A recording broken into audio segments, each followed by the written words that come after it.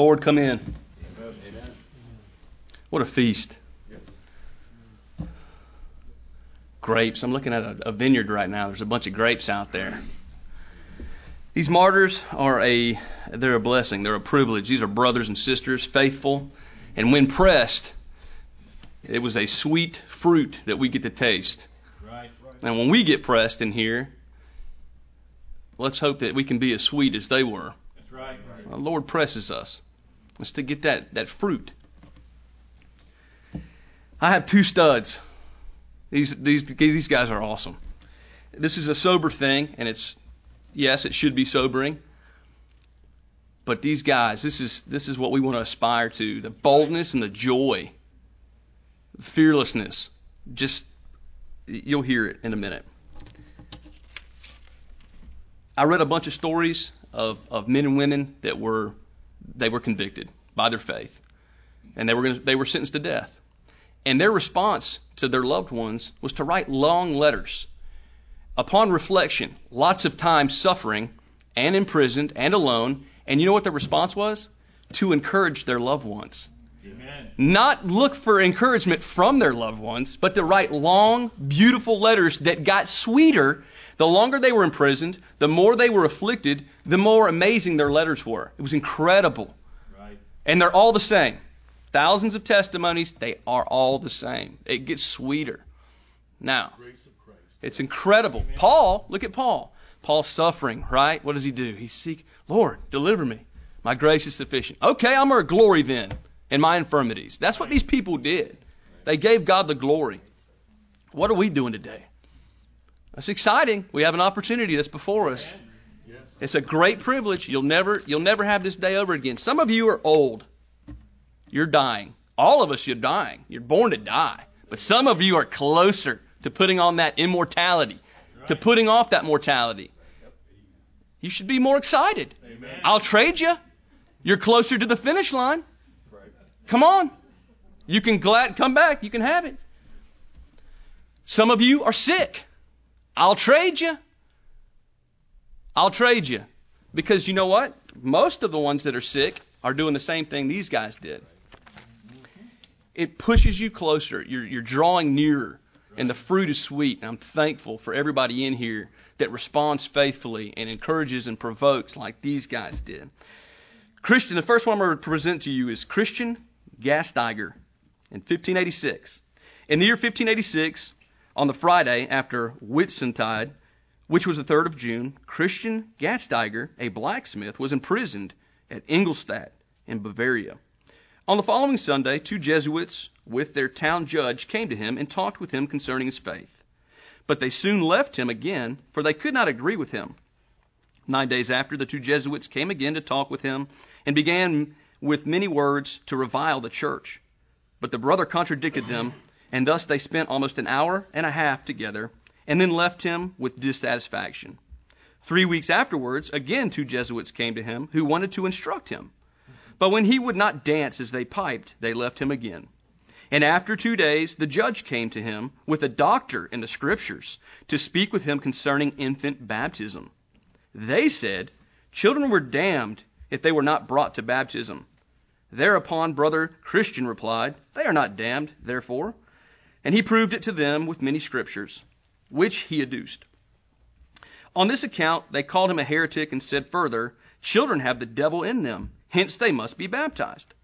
Then he asked how the devil got into the children. They said, he comes into the children from the mother. But he contradicted them also in this. 9 days afterwards, the judge and his council came to him, and they said, you are well aware why you are imprisoned here. You have been confined here for some time already, and priests have come to you, but you would not hearken to them. For I have been told by them that there is no hope of you any more.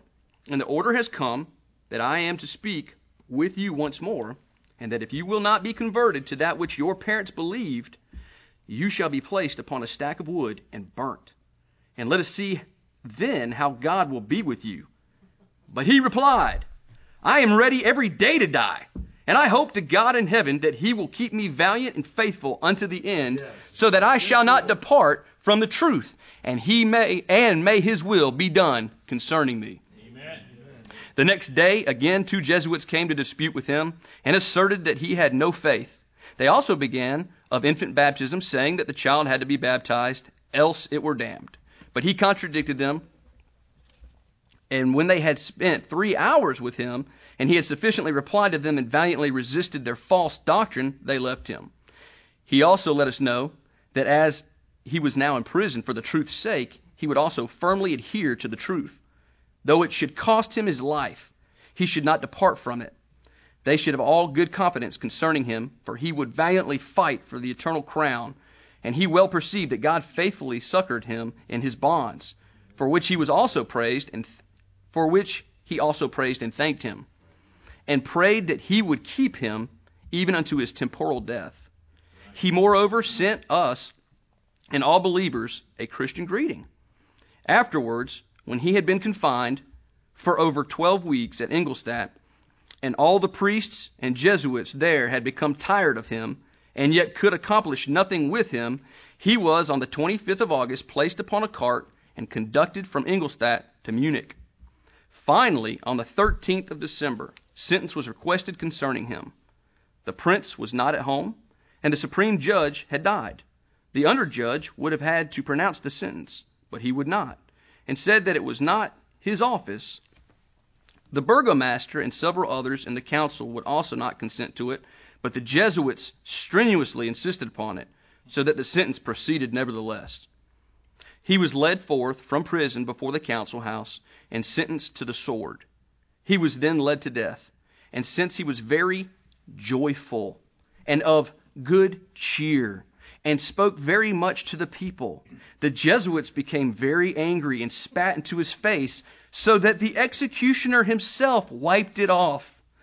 The Jesuits also held before him an idolatrous crucifix and spat again into his face, which vexed the people greatly. When he arrived in the place of execution, he was very joyful, because he saw that he had so nearly gained the crown.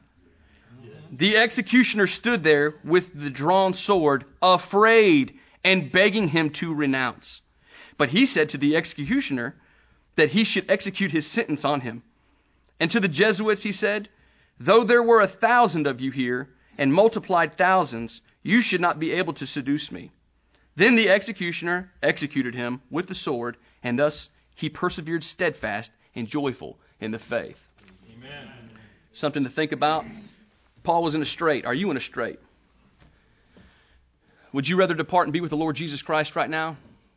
Amen. Or are you here so you can sit here and teach your loved ones and love your spouse and your kids and your brothers and sisters and then push them and press them to the Lord Jesus Christ in greater love? Is that why you're here? As Paul was. Paul just stayed around because he had a bunch of lazy carnal churches that he had to whip into shape.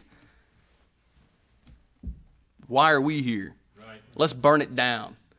Your spouse and your kids and your job, your lot and your portion, all that is a gift from God, and it's a shadow of good things to come. Right. That's God just pouring out his goodness, saying, you think this is something? This is nothing. And all these people, burn it. It's nothing. This one, the next one's shorter. It'll be quick. Michael Vischer, 1587. Stud, brother, friend. In the year 1587, about Whitsuntide, Michael Vischer was imprisoned for the faith at Ingolstadt in Bavaria. And when he had been confined about 12 weeks, and much had been tried with him by monks, Jesuits, and otherwise, and he would also not follow their false doctrine and idolatry, but firmly persevered in the faith which he had accepted, acknowledged, and confessed, he was finally sentenced to death, that he should be executed on Friday the 6th of August. If he would not renounce, but since he looked for a better and eternal life, he continued immovable and steadfast in the faith. Thus he was on the aforementioned day, about 8 o'clock in the morning, brought from the prison before the council house, and sentence was there read to him, that since this Anabaptist had for about 20 years adhered to Anabaptism, so they call it, and also seduced several others thereto, and would in no wise allow himself to be moved from it, he must die for it. For the imperial mandate and decree is that such shall not be suffered to or tolerated, but punished with fire and sword. Thereupon he was led out to the place of execution, to which he was willing and ready, going there with alacrity. A Jesuit and a monk went with him, and wanted to instruct him. However, he did not hearken to them, but told them to go away from him. Thus they went in advance to the place of execution, and there said to him that since he had to die, he should prepare himself for it. And they held a crucifix before his face, saying that he should behold him that had died for us. But he shook his head and said, Christ my Redeemer is in heaven. Therefore I deny all human handiwork. Right. He also said to the executioner, Come hither. There is nothing else left to do. I will valiantly adhere to the faith and die upon it. And with this he knelt down boldly and undismayed. God granted him such power and strength that he persevered steadfastly unto the end in the way of truth unto eternal life in Jesus Christ. Wonderful. The executioner became terrified by his undauntedness, so that he could not properly execute him, but had to cut off his head, as it were, in consequence of which he was in no small peril of his life. Which means, usually the executioner has one job. You think you would be pretty good at just one foul swoop. But because he was so shaken and messed up, he had to take many hacks, is what that means. Do you think it mattered to Mr. Vischer? I think not. It's a blessed privilege today. It's the Lord Jesus Christ. He's either knocking because he's outside and he shouldn't be, and you can open the door right now, or you're supping right now. You're having a wonderful meal right now. These guys, figure out what it is, whatever it is. Think about the people to your left and right, your lot and your portion. All it is a shadow to show you what's fixing to come. The Lord Jesus Christ. Everything's pointing to him. Let's give our pastor our ears and our hearts. The Lord Jesus Christ. Amen.